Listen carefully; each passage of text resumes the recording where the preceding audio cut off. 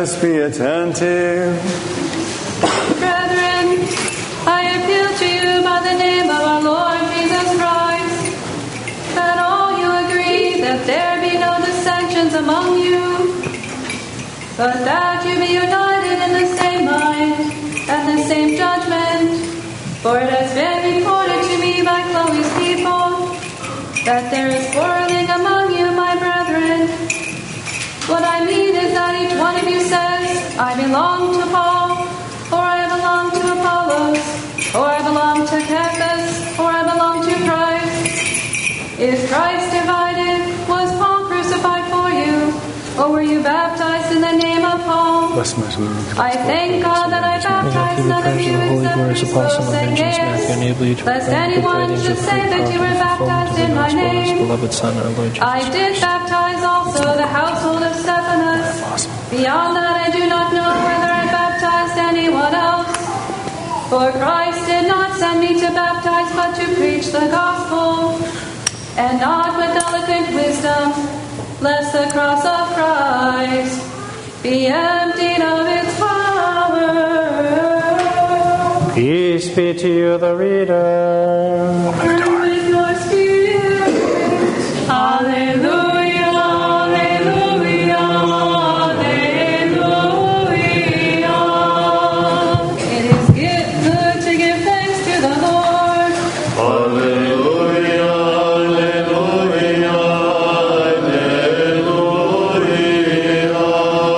To proclaim your mercy in the morning and your truth by night. Alleluia, alleluia, alleluia.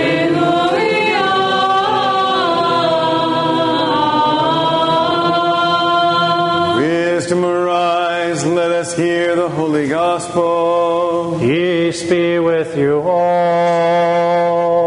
And with your spirit. The reading is from the gospel according to St. Matthew. Let us be attentive. Glory to you, Lord, glory to you.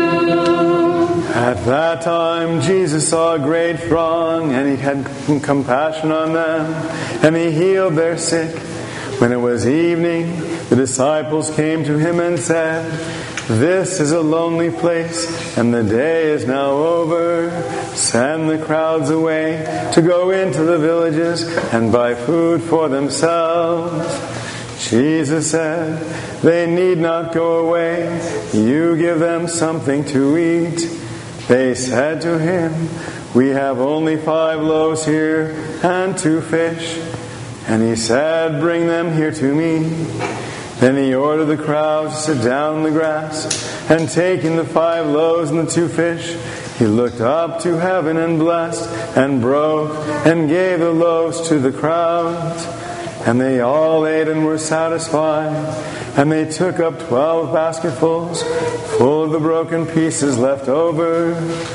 And those who ate were about 5,000 men, beside women and children. Then he made the disciples to get into the boat and to go before him to the other side, while he dismissed the crowds.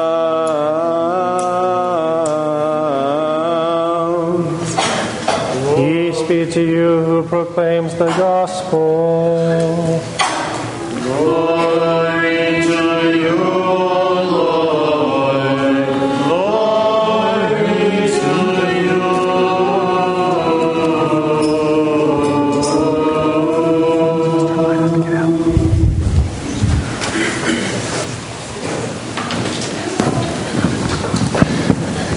In the name of the Father, and of the Son, and of the Holy Spirit. Amen. There was a man from Greece who came to this country with his wife and children in the early 1900s. And if you recall in your church history, you'll know that this country went through what was called the Great Depression from 1929 to 1939 for 10 years. And of course, while it didn't affect everybody equally, it affected the vast majority in a very profound way. in terms of the scarcity of jobs and the scarcity of food and other things. This man, when he came just before that time. However, during that time of the Great Depression, when his children were probably between the ages of 8 and 12, at the beginning of that time in 1929, they grew up during that 10-year span in some of their formative and teenage years. And it's interesting, there's a story of an account where a gentleman, a neighbor of his, was talking to him when he was gardening in his garden in the front of his house there in this small city where they lived. And he said to this Greek man, he says, "You know, I noticed that people from time to time come to your house and they knock on the door and you always leave and then you come back and you hand them something. And it's typically food." And he says, "That's a very noble thing, but I just feel like I need to tell you that you need to be careful too, because we live in a time of great need and you have a family and children, and it stands to reason that you have to be very, very prudent in terms of what you give and if you give at times to people, because you need to take care of your own home first." And this Greek man agreed, and he says, "Each time a person does come, I do that. Sometimes I go back into my house and it may be dinner time and I'll take something from the very table that my family's eating from off, and I take it to the person who comes to my home for food, and I give it to him or her." And this neighbor says, you're obviously a man of great faith, but God has also given us a brain, and we need to use it and reason with that brain as well. So it's good to have faith, sir, but we also need to use our brain. So just remember that as someone who cares and as a neighbor, I just felt like compelled to share that with you. And this Greek man says to him, "Well, I grew up in Greece as a child, and we had hardly anything at all growing up. Sometimes we only ate once a day, if that. And our clothes were fairly tattered, and we would play in the dirt and in the streets and the village and so forth. And I recall that growing up, we never went without. That God always provided. That even in the most dire times of my life, God provided food, and He provided shelter, and He provided clothing, and most of all, He provided a lot of warmth and love in the home. So coming from that country, I don't really feel that I've ever been abandoned by God, and it just stands to reason, sir, that since God has always provided for me, why would He not continue to provide for me now in this time?"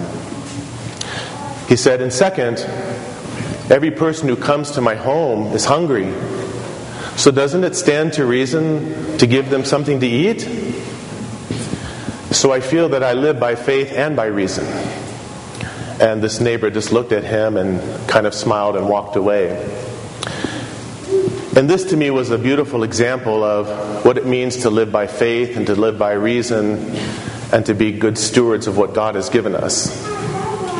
And if you think about the story of the gospel that we read this morning of the feeding of the multitude, it says 5,000 men, but remember it also says in addition to women and children. So God only knows how many people there were. It could be 10,000 for all we know. The disciples, when they were confronted with this issue that there were thousands of people around and they found that they only had 5 loaves of bread and 2 fish, that they would have to go off and find their own food. And it's interesting that they didn't think for a moment to say to one another, "Well, why would we send them off when we're with a man who's been performing miracles? Why don't we just trust in Him and ask Him to perform a miracle? Why would we have to send people away?"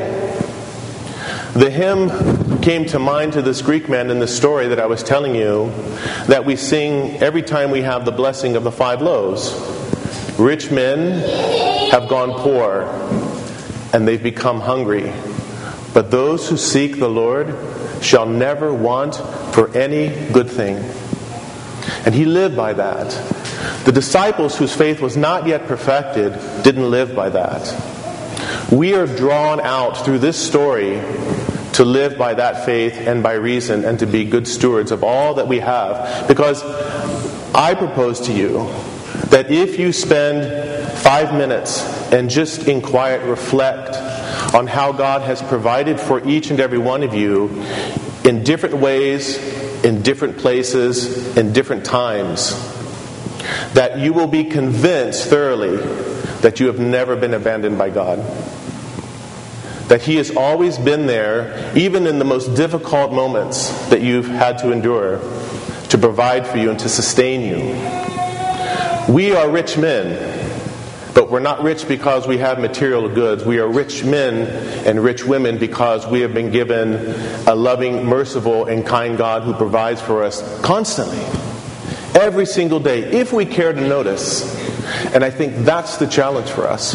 We fail to notice all the ways and times and means that God has always been there and provided for us and sustained us, because we become problem-focused and we wrap a lot of worry and anxiety around those things that we're so concerned about. And we lose sight of the fact that God has been there and sustained us all along the way. So we are rich in a way that is beyond measure. And if we take the time to reflect, and this is what will increase our faith, and our faith will inform our reason, and our reason will strengthen our faith, we will become excellent stewards of everything we have. We won't live in fear of our health. We won't live in fear of our material goods, of our food, of being able to pay our bills. We won't live in fear that even though it may be very difficult, we will always be able to rest assured that God is there to sustain us and provide for us. This is a dynamic teaching that comes out of this story of the 5 loaves and the 2 fish, and out of this Greek man who came from a country where he had literally nothing in terms of material things, but in terms of his faith, he was very, very wealthy. So I propose to you all, take time to really think about how God has blessed you throughout your life, and let all of that increase your faith, strengthen your reasoning that you should never lack faith or trust in God. Because ultimately, Christ stands before us every single day with His eyes peering into our eyes, and He says to us, "Do you trust me? Do you trust me?" And this is how our faith is tested. And it's not for God to know, it's for us to know. Because we suffer when we don't have faith. We suffer when we don't trust in God. So reflect on your life and see already how God has blessed you completely, never abandoning you. Even at the time when you thought He was, now you reflect back and see He wasn't. Look at that and let that change your heart and change the way you see all of the things that come to you each and every day of your life, today and every day moving forward. Amen.